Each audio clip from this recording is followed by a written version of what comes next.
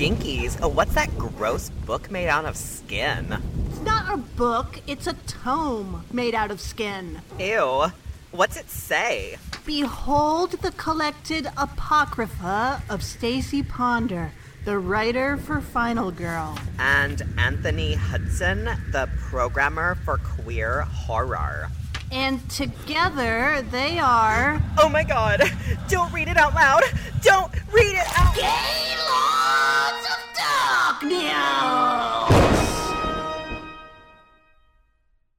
Is it October? I mean, I know it's October while we're recording this, but when people listen, I think October will be over. It's October for us, November for them. Oh, wow. Isn't that nuts? It's like turkey season. It's like blood rage time already. Holy moly. Can't believe it. Went by so quickly this year. Yeah, it really did. It's upsetting. But that's a whole month that we can spend walking around our house, vacuuming and drinking whole bottle or glasses of wine and saying, "Operator, operator, it's an emergency." Oh, man. A real emergency. Oh, she's so perfect. Like, I realized November was coming all day yesterday. I was just walking around the house. I just kept saying, "Operator." So good. So Halloween's over. Halloween's done, man. It likened to the film, it ends. Remember Halloween Ends? Boy, well, I don't know. My my blood rage over it. Operator. I don't know. It just didn't burn as bright this time around. I think I'm past the point of getting riled. You let go. I let go. That's good. I got real mad at it for like the weekend after we watched it, and it overlapped with, I mean, maybe that influenced my takeaways from Connecticut, from your precious Connecticut. Oh. but I got real mad over it. But then I think I've just resumed enjoying really good things that are coming out everywhere. So it's kind of like, oh, well, what was that inept blip made by incompetent men? Who cares? I have 100 new Housewives seasons to watch. Yes. And a thing, perhaps like one listener will care, but I think, Anthony, you might care. Oh, I might. There's this show on Netflix, this Korean show called Take One. And in the show, they ask musicians and the such, like, if you could perform one song before you die, what would it be?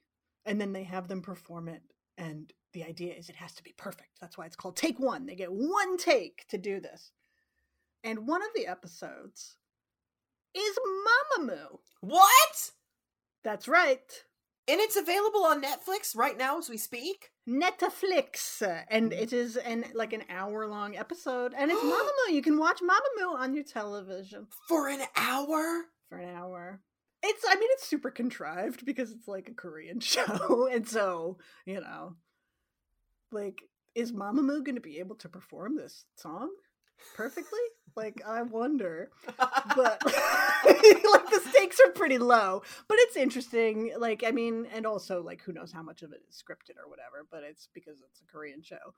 But it's they decide what they're going to do, and how do they get to that decision? How do they decide what the stage is going to be like? And then you get to see them perform. Oh, I can't wait. Yeah. I can't wait. Oh, I'm so excited.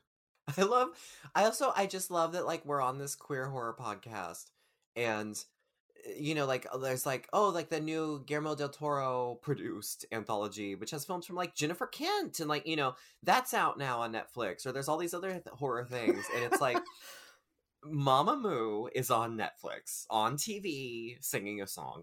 Stop the presses. Well, isn't it exciting that they're just on regular Netflix? It's finally something that you don't have to search for. No, that's the thing is I'm glowing internally and perhaps externally because I'm so excited thinking about how much I love them, and that I'm used to just watching them on YouTube. I'm used to watching music videos, rehearsal videos, funny hangout videos, cell phone footage, talk shows, K-talk shows. But this is an hour of edited, put together time with my queens. That's right. Can't fucking wait. Okay, take one. Yes. Okay. That's your Halloween wrap up, I guess. Yeah. Anyway. Well, we're not doing a Korean movie, though. No, we're not even doing a horror movie, y'all. Yeah, exactly. See, October's over, so we have to course correct in the other direction. I guess, right? On our queer feminist horror podcast. Yes. And it's time to begin a sweeps month, which is a Gaylord's month, which means it could be 1 week long, it could be 8 weeks long, who knows? As long as our attention spans allow for it. Yeah, but man, I've been waiting for this event. I mean, honestly, this has been months in the making. We have been talking about this for so long. Oh, and the power of my Insta stories finally pushed Anthony over the edge. I said, "What is this glory? I need it in my system ASAP." I said, "Yes, you do." And so, just a good way to ensure that it happens is to make a Gaylord's event out of it. Stacy got out her mortar and pestle. Yeah, She crushed it up. She put it in a pill form. We turned it into an event month. So spooky season is over. Behold, give way to Lifetime month. Oh, I'm music. so excited. Music to my ears. And to be fair, we are starting off, in my opinion, at the top of the mountain. I have to agree. The top of the mountain. This is Everest. Yeah. There's just bodies holding bottles of oxygen all around us, just littered corpses all around us in our wake. Yeah, I watched these movies like last month maybe, because I just have to watch them every so often. I just have to. Like, I've been watching them for the last who knows how many years because they're like my favorites. Well, it's how you retain your power. It's like bathing in blood for Elizabeth Bathory. Yeah. Or video game design. Yeah. Oh. And so I watched them again for this. Like, don't think I didn't watch them again. And I literally, like, all my wrinkles disappear. Gray hairs are gone. My youthful vigor returns every time I watch them. Double feature: A Woman Scorned, the Betty Broderick story, and these titles. Her Final Fury, Betty Broderick, the last chapter. Could you ask for better names? Oh my god. Like, not only are they great names, but when they appear in the film, they're written in cursive, and so you just know that you are in, I mean, the time of your life with Lifetime. Literally, when you have to tell a friend, then they ask, like, what are you doing after this? And you say, I'm going home. I get to watch Her Final Fury, Betty Broderick, the last chapter. Oh my god. How fucking wicked. Both obviously made for television from 1992. Oh, wow. 30 years ago. Oh my gosh. That's math numbers. Those are math numbers there. Sorry, I didn't realize that until you said 92 just now. Yeah, well, that's when I was like, I've been watching these forever. It's like, how long actually? It has been forever, hasn't it? Every Thursday night for 3 decades. Yes. When the clock strikes 12, the Betty Broderick saga begins.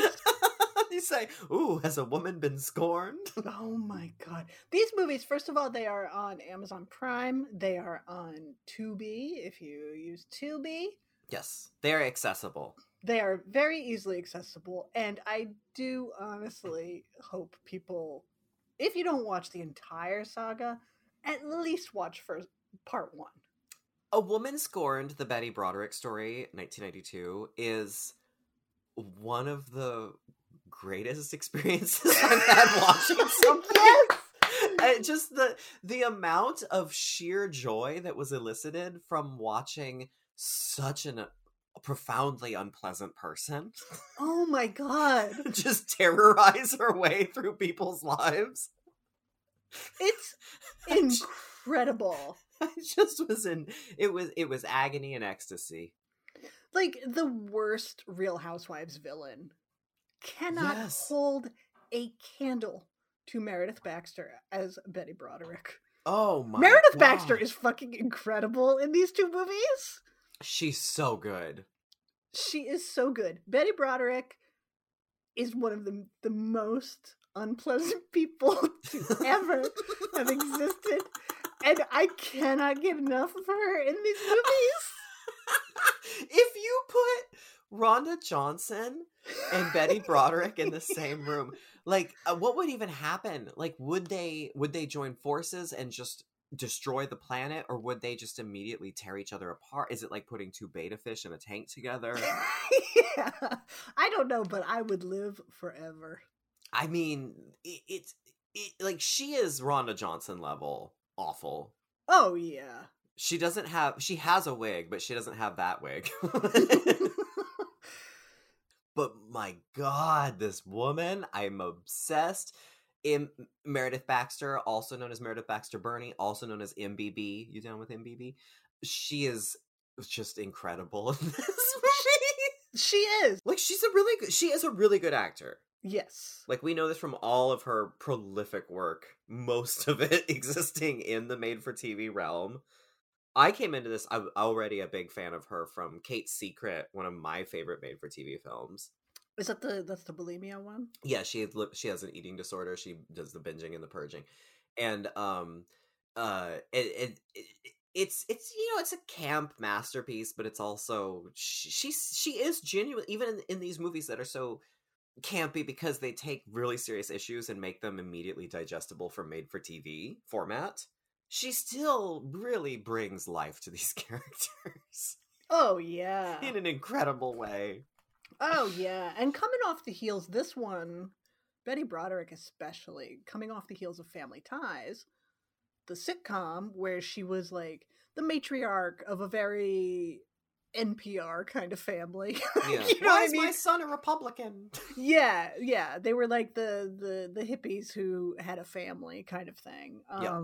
But she was like the all-American mom, and then just Betty Broderick, who's such a fucking raging cunt. Like you have honestly, you have never seen, and no matter how many times I see these movies, I am so delighted and laugh out loud so many times because she is such an outrageous cunt. Like, she murders her husband and his new wife. Like, we're shown that, like, there are circumstances within their relationship, like, was he having an affair, blah blah blah, like, there's the way that we'll get to what it's about, but like the divorce battle that ensued between them that was kind of one-sided because he was a very famous lawyer. Like, I see that things were stacked against her in many ways, but also when she is just so repellent from the very get-go before any of that happens. Yeah, that's what I love so much about it. It's like there's no like it's really, I think, one of the highlights of this saga is like, because they point out in the second part when we go through the trial and all of this, when she's been arrested for it, is like, on the surface of it, her story, she becomes, they call her a feminist folk hero because she checks the boxes of like, my husband was much more powerful than me. He held all the cards. I supported him early in our marriage and raised our kids while he put himself through school so that he could achieve his dreams. I put myself on hold. He, didn't like the way I looked anymore because I was getting too old. Like, she checks all of those, like, I am woman, hear me roar boxes. But then we see that she's just the worst person ever. And it's kind of like, no wonder he wasn't happy. I mean, I was sympathizing with the poor guy. Yeah. Oh, for sure.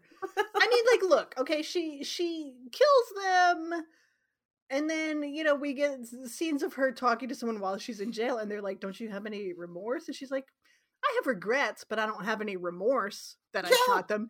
I regret that he was so shitty. Yeah. Like that's her regret. And then she'll mouth off at all the guards. She calls them Nazis. I'm like, well, once again, on paper, I agree with you, but your delivery is a little much. Oh God, it's just it makes me so happy. Like, and literally from the get-go, like she is. It's not even Jack Nicholson, like, okay, he starts out kind of normal and then he's immediately a nutcase. Like, she is just a villain from the very beginning. Like, her husband is, they're all wealthy. They live in San Diego or La Jolla, her husband is like, they're at some philanthropic thing, and like he's hanging out with them and their friends, and he's like, hey, I'm gonna take all of us on a trip to Paris. Like, he's like decides to take everybody on this amazing trip, and then he takes Betty out on the dance floor, and they're doing their ballroom dancing together. And then she says, you make these grand gestures like we're royalty or something. It's irritating as hell. Just like that. The sheer level of just like, she is always picking everything anyone does apart. Yes. Is just, oh, I was living. Yeah. Yeah, when she suspects him of having an affair. It's his birthday. He's hired this new assistant who is like young and attractive. And Betty goes down to his office to bring him a bottle of champagne for his birthday lunch. When she gets there, it turns out he's out at lunch with the assistant who has decorated his office in like, happy birthday, you're the best, all of this. And so Betty assumes they're having an affair. And so he comes home late at night. And she's like, oh, well, you've been at lunch since, why'd you have a 7-hour lunch or whatever? And he's like, well, I went to lunch and then I had depositions all day and I just got home and I'm done. And she's like, you liar, pants on fire. And then she sets a pile of his clothes on fire. On the porch. On the porch. While the children watch. I love how there's always the eldest daughter just watching silently in the background. Like the entire first half of the movie. As she does awful things. Oh, God, when she ends up in court over, like, they're gonna, finally, he's like, well, finally, the husband, Dan, takes her out to lunch, and he's like, look, this marriage isn't working. We're not happy. Why do you want to stay with me if we're not happy? And she says, because you owe me. So it becomes this protracted legal battle where he just wants to like cut ties, sell the old house, and be done with it, but she draws it out. Oh yeah, and she's leaving these insane messages on the voicemail machine, or answering machine we called it back then. She'll break into the house. Like, she's just unhinged. Yeah, they're in the courtroom, and I don't know, something has happened. Like, she gets slapped with a restraining order or something. And she said, probably my favorite line over the two movies. They slap her with a restraining order, and she says, oh, what is this, Mother Russia?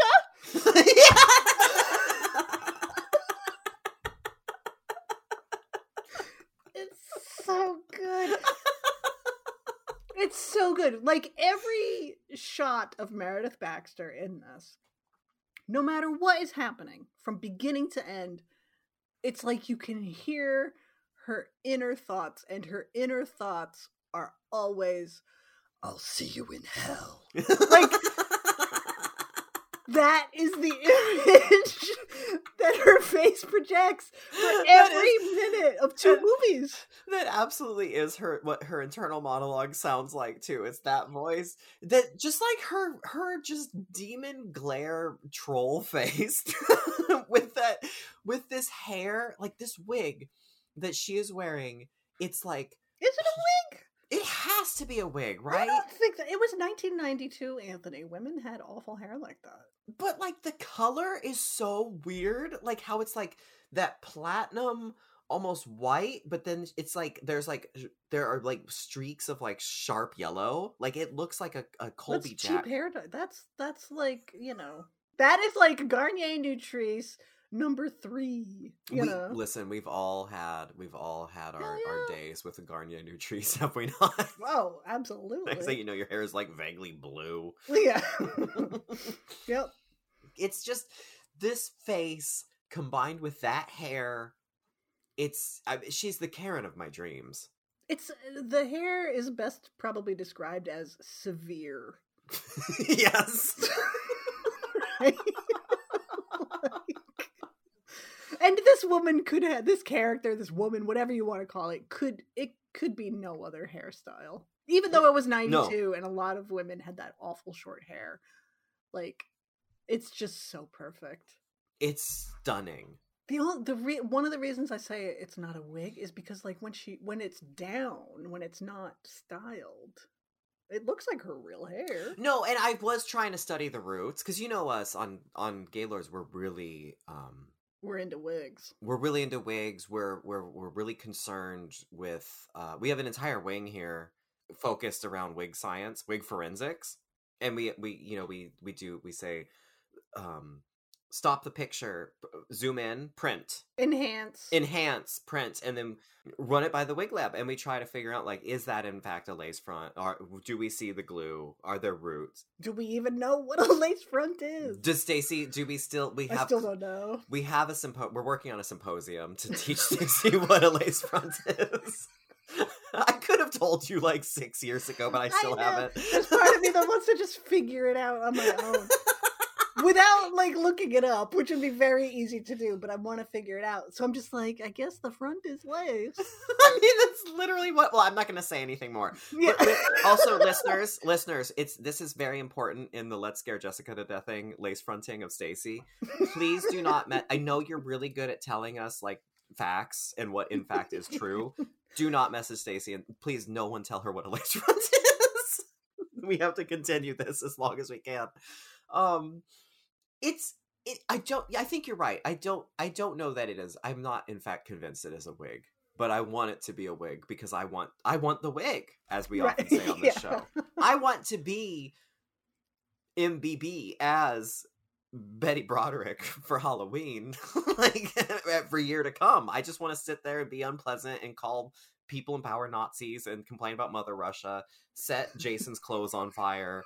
Do you remember when he does something? He just, he's like trying to stand up for himself, the husband, and then she breaks into the house. She sees the cake that his new girlfriend, assistant turned new girlfriend Linda has made. Linda, as portrayed by, I can't remember her name, but she was in Waxwork and Death Becomes Her also. And it was fun seeing the people that popped up in this. Oh, yeah. And then Meredith Baxter takes the cake. The next scene, the daughter's like, Mom, no. The next scene, Dad comes home. He walks into his room and there's just cake. Like a cake fucking exploded all over the room. It's smeared all over the bed. There's crumbles everywhere. There's like a vanity on the wall and or a dresser, and it's just cake somehow smeared and stuck to the side of a dresser. Like, it's incredible. Every scene of her destroying the house is so good. If you enjoyed Tony Curtis throwing the typewriter in the Manitou, you're gonna fucking live for Meredith Baxter. Like, just does she take a TV and she throws it at the china cabinet? Yeah, when she just walks around the room and is like very nonchalant, casual, like just knocking stuff off of bureaus and tables, throwing stuff. She gets spray paint and starts like just spray painting everything, and then she ends it by spray painting hi.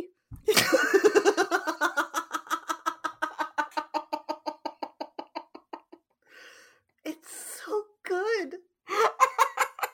It's so good. I've never seen anybody, like, not even a slasher killer, with the exception of maybe Rhonda Johnson. Betty Broderick, we see her before the murder, during the murder, after the murder, the first trial, which ended in a mistrial, the second trial where she was convicted, all of this. And she just never, ever wavers from being a complete cunt. There's never a moment where she's like, feels bad. Even with her kids, who she manipulates through this entire process, she literally shoots the father of these children, goes home and is like, well, I hope I didn't ruin your day. She says that! unbelievable. They're in the courtroom and they're rattling off a list of the things that she did during, like, she is on trial.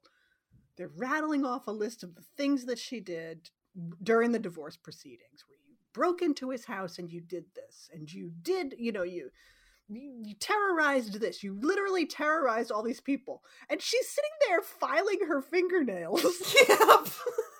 And is looking around the courtroom like, can you believe this? It's so fucking good. Just like the unhinged suburban wealth, high and mighty Karen nightmare that she is. Incredible. Jason turned to me. Jason had an astute thought, and I thought this could very well be true, knowing this director and his love and his joy of taking ripping stories from the headline and turning them into satirical horror / comedy films. Jason said, do you think Betty Broderick was the inspiration for Serial Mom? Oh. And I was like, I could absolutely see that. He pointed out her fashion plates in the courtroom. Yeah. Just the awful gaudy attire that she's wearing, the suits and all that. And I was like, oh my God, this literally could be where Serial Mom came from, because it was 2 years after that. I wouldn't be surprised. But it's like, and Kathleen Turner does wear that very similar energy of just like entitled white money. She's gonna speak to every manager, and on paper, I'm just gonna love her. Oh my God. The fact that, like, being in jail doesn't chill her out at all. She's just as entitled. She's just barking at the guards. Yeah, there's one point where they're like, okay, well, you broke the rules, and so now you have to go to solitary or whatever. And she's like, fuck you! It takes 6 corrections officers to, like, grab her and take her down the hallway. Oh my gosh, she hires a PR firm while she's in jail so that she can, like, work on her image. And I mean, she's like, well, basically, he forced me to do what I did. And she means it. Yeah. He was a jerk. I had to shoot him while he was sleeping. Well, but she went there to kill herself. Right, yeah. She went there to kill herself, and then she couldn't see them, but when she did see them, she had the impression that she got nervous, and then she shot them, but she didn't know they were there. Yeah. She just got the impression. Yes, Judith Ivey plays the DA who takes her down. Love Judith Ivey. She, her character, actually does prosecute cases for abused women and all of this. And so she's like, this woman wasn't abused. She's just a fucking monster from hell. Yeah. But after the reason the first trial ended in a mistrial is because of all of those, like, she was the put upon wife, and, like, she played up all of these facts to her advantage. Yep. While obfuscating the truth of everything. Yup. I mean, well, hence the PR firm, hence the folk feminist hero kind of thing going, which I still love that they ask her, like, oh, people are calling you a feminist hero. She goes, listen, I'm not a feminist. Yeah. Like, God, you are such a type, and I love you. She's just playing up that angle, and she is just a pure villain. The purest villain. The purest villain. I mean, alongside Rhonda Johnson, like, I trust these two queens to lead us into the future. Yeah. I mean, the second movie, Her Final Fury, Betty Broderick, the last chapter, like, she's fucking Jason Voorhees. Like, they knew what they were doing. Like I said, the cursive font and the fact that this is based on an LA Times magazine article. I mean, this is the most Stacey movie I've ever seen. It has Meredith Baxter, known lesbian, playing the most unpleasant queen of all time. God. In a made-for-TV film from 1992. Yeah. It's called A Woman Scorned, the Betty Broderick story. In Her Final Fury, Betty Broderick, the last chapter. What is more you than this? That's true. That's true. I don't know when she came out. Not until much after this. I feel like she came out in like the mid 2000s or something. Yeah. Or around 2000s. And maybe it's just like knowing what we know now, but like watching Betty walk around, I'm like, she walks like a dyke. Yeah. Just her body language is full like sports dyke. I mean, well, and that's part of the joy of like those scenes where she's just destroying everything, is just watching that dyke traipse energy. She traipses around, sauntering around, just flicking things off of bureaus and smashing things. So good. I don't know, maybe because it's so far removed from like an actual tragedy of two innocent people getting murdered. Yes. But it's just so campy and over the top that I can't help but love it. Like this woman, you know how like in divorces, they like some parents you see will like play the kids kind of against each other, like against the other parent and all this. But Betty Broderick takes it to such an extreme that she'll just sit there and be like, I will always love you, especially since your father has stopped. she doesn't try to do the like, oh, your father makes you go to bed at 9. Well, with me, you can stay up till 10, but don't tell your dad. It's like, it's not that kind of manipulation. No. She's literally like, your father has stopped loving you, but I still love you. I love her. I love the small role. I'm sure you probably screamed of Lin Shaye as the angry convict. Oh, absolutely. What a treat. Just like, shove this! Yeah! Constantly beating, like, trying to beat up Meredith Baxter. Today you're just another sad-ass locked-up bitch like us. So good. And her hair. Her hair's crazy. It's amazing. It's amazing. I mean, we get Deborah Jo Rupp from that 70s show. Mm-hmm. She pops up in this. We get Lin fucking Shaye. It's just amazing. Like I said, this is the top of the mountain. This is the top of the unless you're going for like a made-for-TV horror movie, like an actual horror movie. But in the made-for-TV genre, if you will, Lifetime, like this is the best you get. Honestly, like I thought Kate's Secret was the pinnacle, and then I would also say, that made-for-TV after-school special with Helen Hunt doing the drugs and then flying out the school window. Yeah. I thought those were the pinnacles, but then I have now seen a woman score in the Betty Broderick story and her final Fury Betty Broderick the last chapter. I wish there was a third, like Betty Goes to Hell. But that's honestly, they really missed out. They could have turned it into a franchise.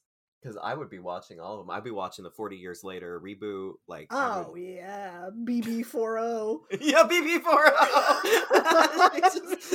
It's still exact same person, completely unpleasant. Which I guess in real life, because she gets sentenced to what, like 30 years or something.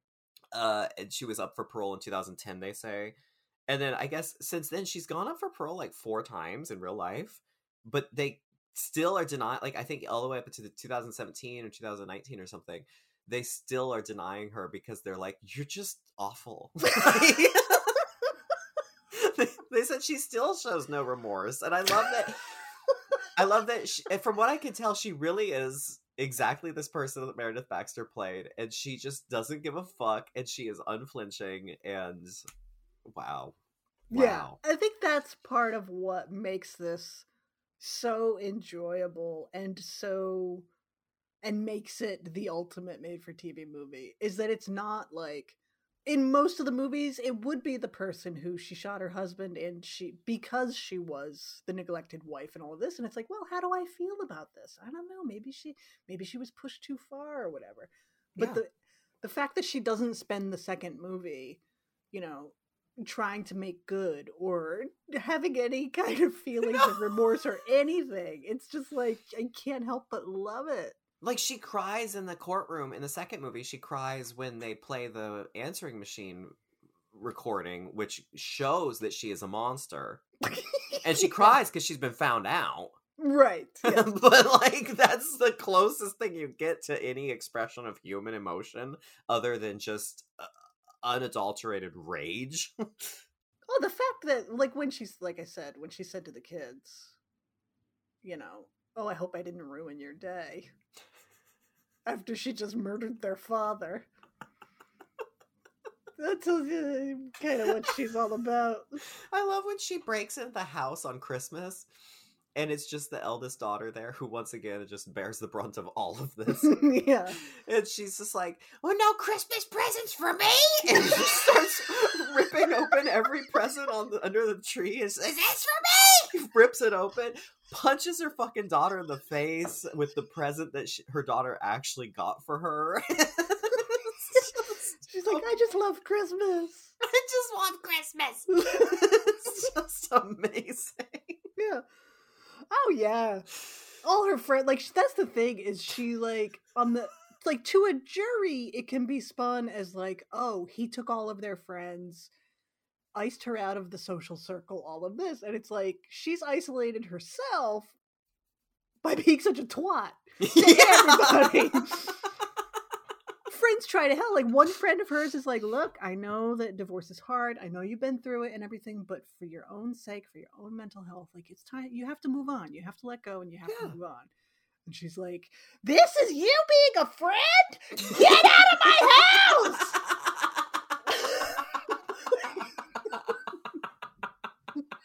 It's relentless. It's relentless. I kept reaching and trying to be like, well, what would be different if the story was told today? How would we, is there an I, Tanya in here? Right. Is there a Marsha, Marsha Clark, People versus OJ? Like, is there we had this moment where collectively we culturally destroyed a woman? But from what I can tell, she really is just a complete monster. I guess there is, have you seen there's like other Betty Broderick media? Nah. I'm so curious. Well, I guess there's that show, I've never seen it, but Dirty John, where they adapt. It's one of those, it's like everything else these days where it's adapting a true crime. Oh, right. Into a fictionalized retelling. But the first season, I was really intrigued because the first season was Connie Britton and like Jean Smart and like all these incredible actors. About like some dude who worms his way into Connie Britton's life, and then what chaos ensues, drama ensues. But season 2, they did the Betty Broderick story apparently. Yeah, I think actually somebody messaged me about that. Now that you mention it, when I posted these on my Insta story, I think someone messaged me. It's like Amanda Peet, right? Yeah, it's Amanda Peet as Betty Broderick, and then I think Christian Slater is the husband instead of Seventh Heaven pedophile dad in this. And then, and Missy Pyle's also in it, and I'm like, well, I'll try it. But, I mean, there's no way it's going to come anywhere near this glory, right? Yeah. Especially because if they do humanize her a little bit, which is, what you mentioned, I, Tanya, or like, we know the way society and the media and all of this villainizes these women. Look at what Amber Heard is fucking going through. Absolutely. Like, that absolutely does happen. Yes. But here, I don't know. Like, I mean, instead of just accepting that you were divorced, instead of doing that, what she does is she breaks into the house and shoots 2 people. Yeah. Which is probably not the right thing to do. No matter how you try to spin it. I just love this one so much. It is the definition of camp. It truly is. It's Susan Sontag's ghost is clutching onto the clamshell VHS tape box. Like, call me when Grimes goes to the Met Gala dressed as Betty Broderick. You know what I mean? Like, then we'll know that someone got the assignment.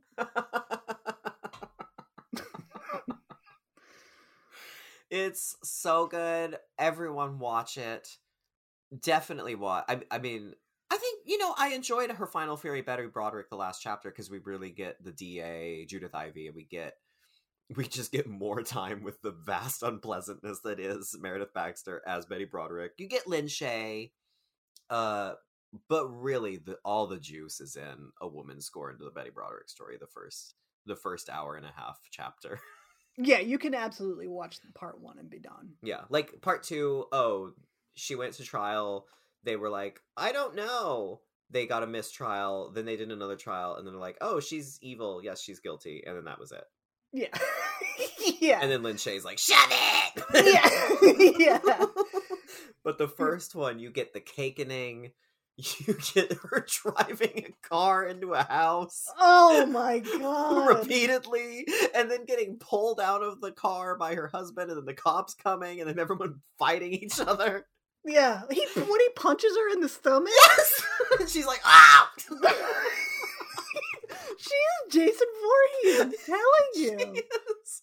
Put a hockey mask on her. Yeah. Have a hockey mask and then that hair popping out over it. That platinum and yellow hair. The Nutrice. Like, why is everybody like, oh, Freddy versus Jason, Ash versus Jason? What? Like, we need Betty Broderick versus any of them, and she would fucking take them down. Leatherface running for Betty Broderick. Betty Broderick. Get fucking back here! Oh, it's so good. It's great. Well, I think this month that might be a week or might be a year, is off to a great start. It is. I mean, it is kind of all downhill from here. Yes. But in a good way. Yes. I mean, look at the genre. I could not be more grateful for Lifetime Month. Thank you always for bringing Betty Broderick into my life. And the cake smeared all over the walls. Well, with all of that said, Stacey, are you ready to wipe some cake off the chopping block and place your head thereupon? Yes.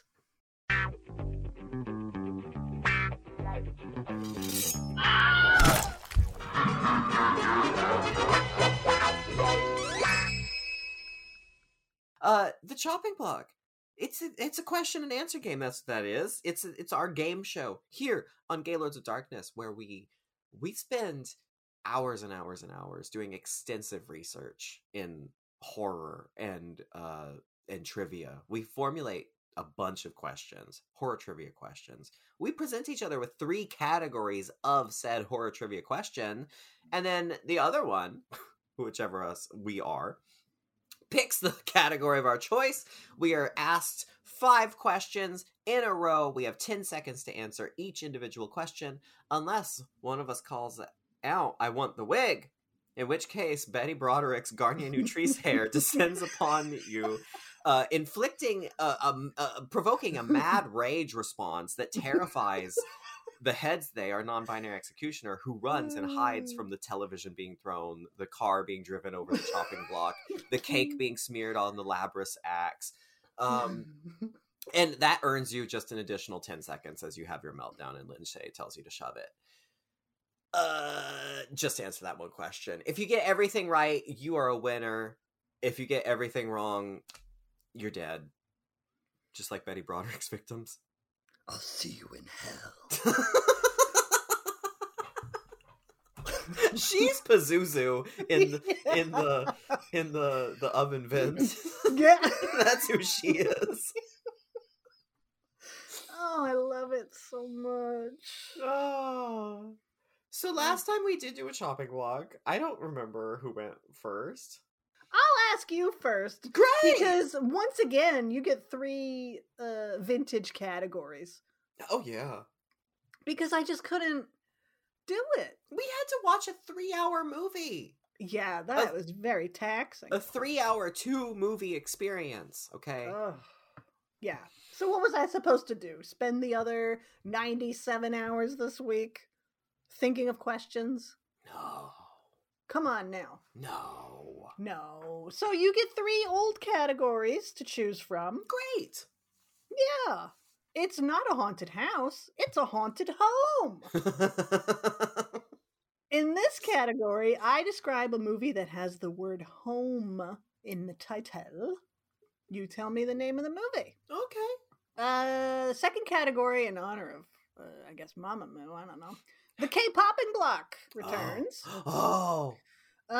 In this category, I give you the name of a K-pop song that is on the Spotify playlist, the K-Popping Block, which people are still enjoying if you look on Spotify.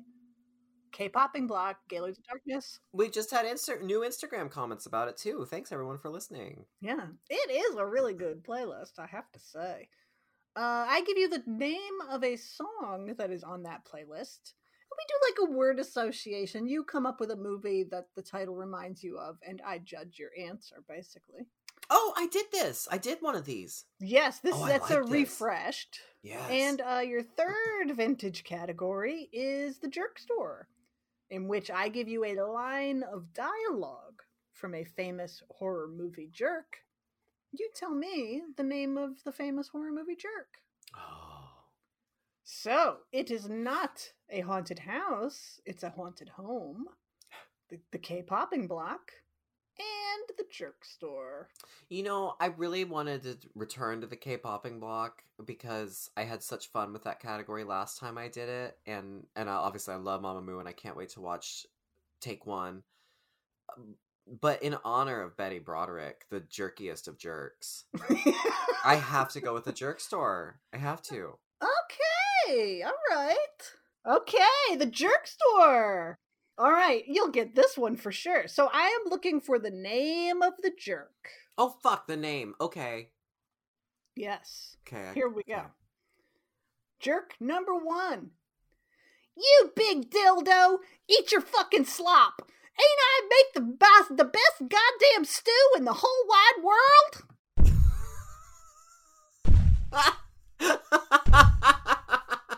Oh, I don't know the name, but isn't that the lady from the Friday the 13th? God damn it. Which Friday the 13th? The 5. No, 2. No, 3. 5. 5. The neighbor? What? The hillbilly neighbor? Yes. Fuck, what's her name? Mrs. Ethel. Mrs. Dirt? Ethel. Mrs. Dirt. Ethel Mrs. Dirt. Ethel P. Dirt.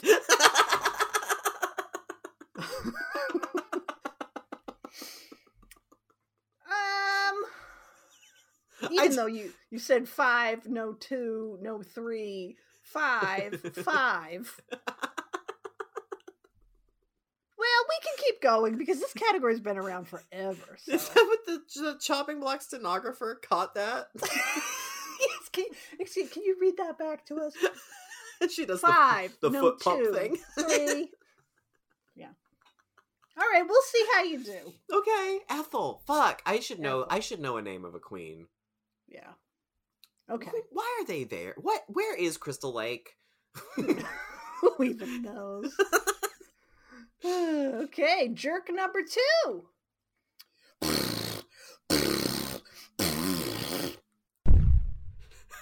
Oh, Franklin! Yes!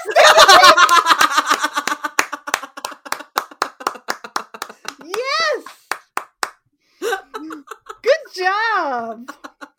I'm surprised you would call Franklin a jerk. Well, he is a jerk. Yeah, we can't agree on Just that. I can love someone, but they can still be a jerk. Yeah. For example, jerk number 3. Oh, Paul, I can no longer stall.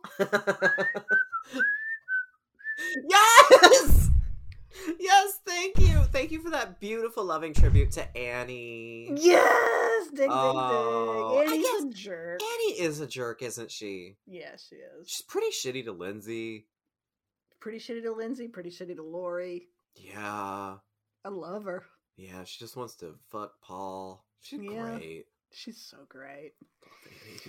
Oh, Lori scared away another one. Do you know how often that... It's all Lori's fault. Do you know how often that song gets stuck in my head? Oh, yeah.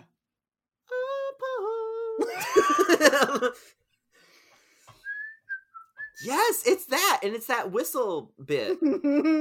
Just lingers in there. Thank you, Deborah Hill. Exactly. Wow. All right. Okay. Jerk number 4. Choke on him! Choke on him! It's Captain Rhodes. Yes! Ding, ding, ding! Look at you knowing his name. I knew his name. Oh no, I know a man's name. How dare but you not know. Ethel's. Misogyny at work, people. This is dirt. All right. Jerk number 5. Look at you. You two can do whatever you like.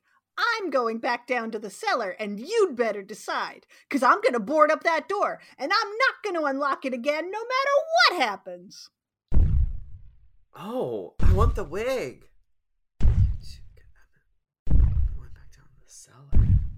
Oh, I feel like this is someone in Psycho 2? Is it? No. What is this? This is Harry Cooper from Night of the Living Dead. Oh, good one. He's a big jerk, but you know Giant what? jerk. He was right. Honestly, he was right. He was right. Ben went down to the cellar and lived to see another day until he got shot by the white people who thought he was a zombie. Fuck. What a good movie. What a great movie, but he was a big jerk. He's such an asshole. His wife was so hot, Oh, and he was yeah. such a jerk to her. Yeah. Well, you did a job. Died, lived, and died again. Like a Dracula. Thank you, Franklin. Yes. Good job. Thank you. I am glad that I died the second time because it felt undeserved to have gotten so close to the finish line.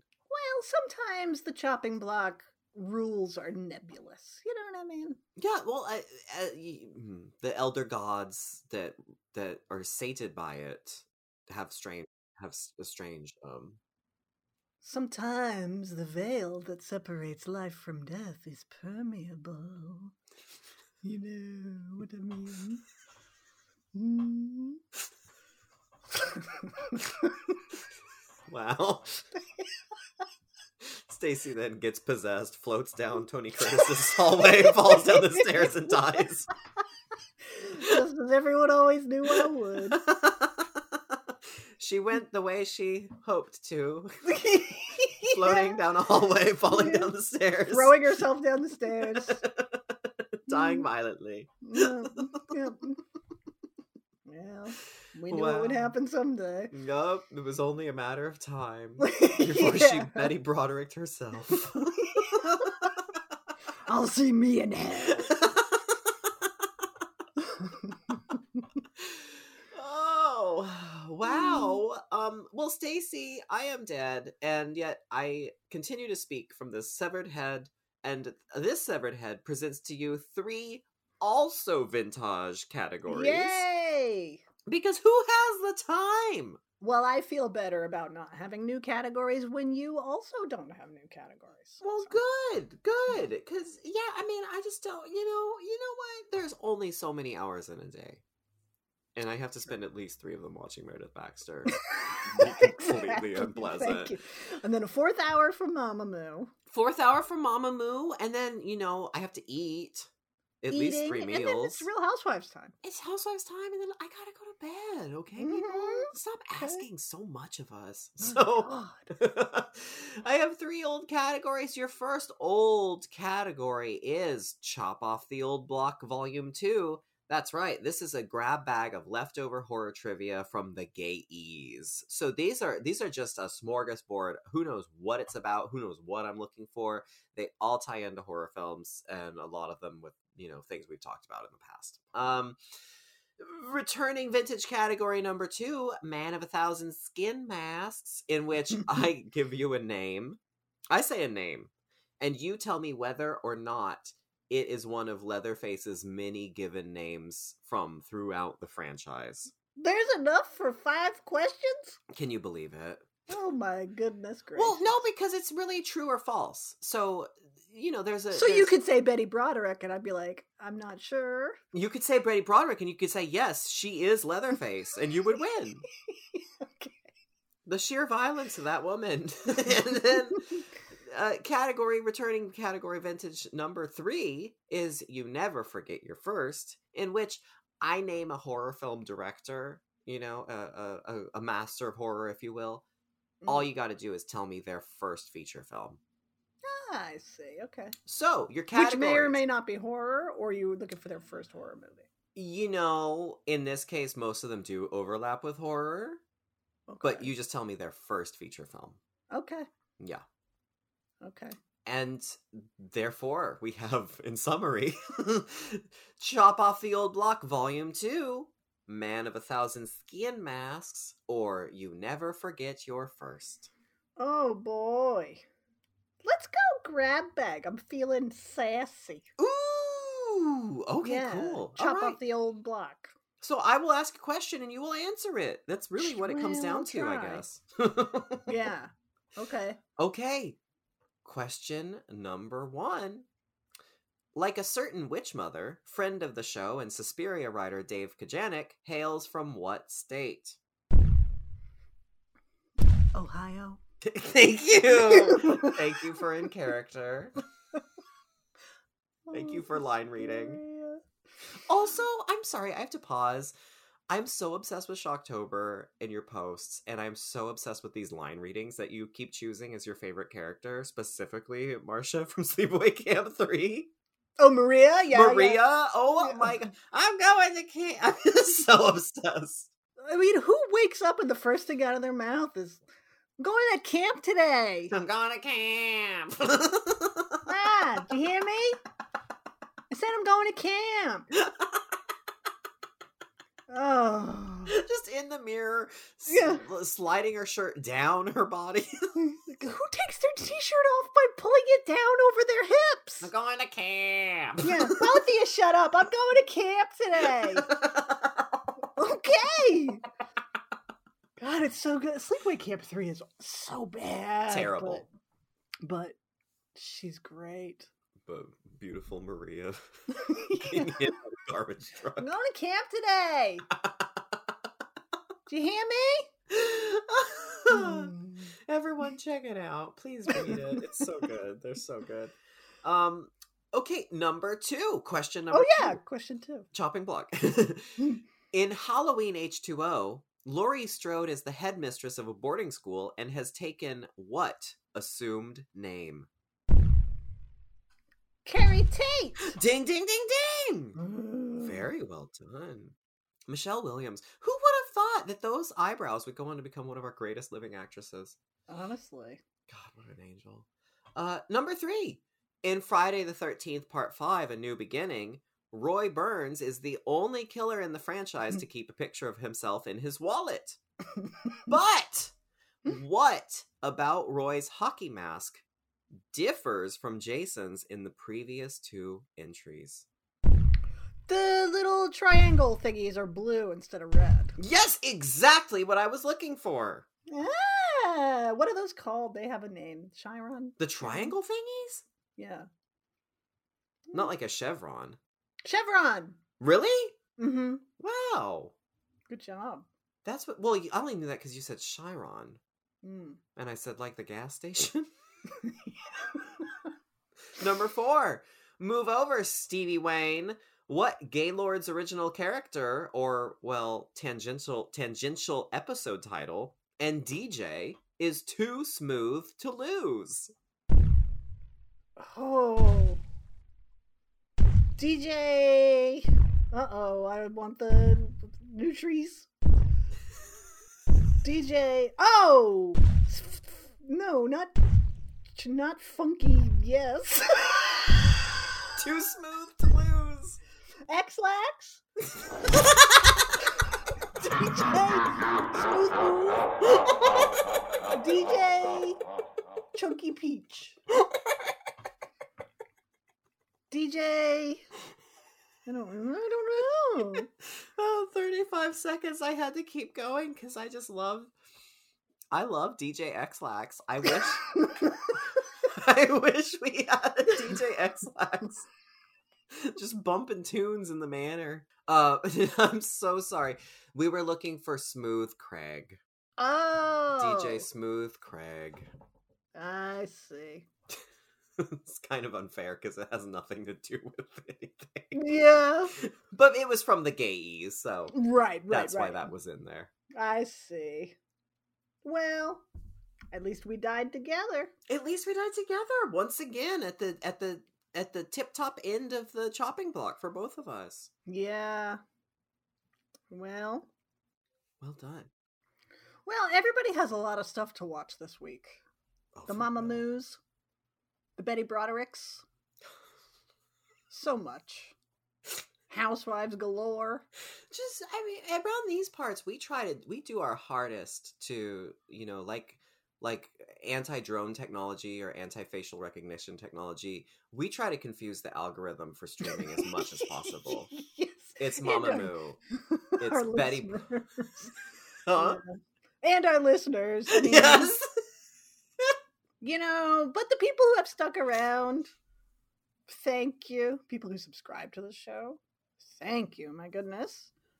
You know, if this is your first time here and you chose the Betty Broderick saga and you're confused about Mamamoo, well, will it get any more clear? No, probably not. Never. But thank you anyway. So, gaylordsofdarkness.com is our website where you can find all old episodes and things like that. Our links to our social media. Maybe those will clear up confusion. I don't know. Mm-hmm. Otherwise, we'll be back next week for more Lifetime Month, probably. Oh, absolutely. Okay, well, there you go. I mean, I realize now that we are going to be scaling down Everest. Yeah. But you know what? That's the thing, right? Is when you get to the top of Everest, because you know how many Everest documentaries I've watched, you're only halfway. It's just as dangerous coming down as it is going up. Oh. Yeah. That's like a fucking proverb. Yeah. Whoa. So, I guess we'll see you in hell.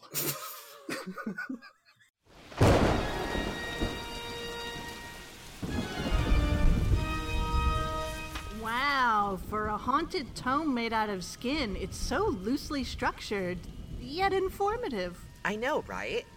Is it over? It's glowing and spinning on its own, so I'm gonna guess yes? Oh my god! Oh my god! Tune in next time for more Gaylords of Darkness!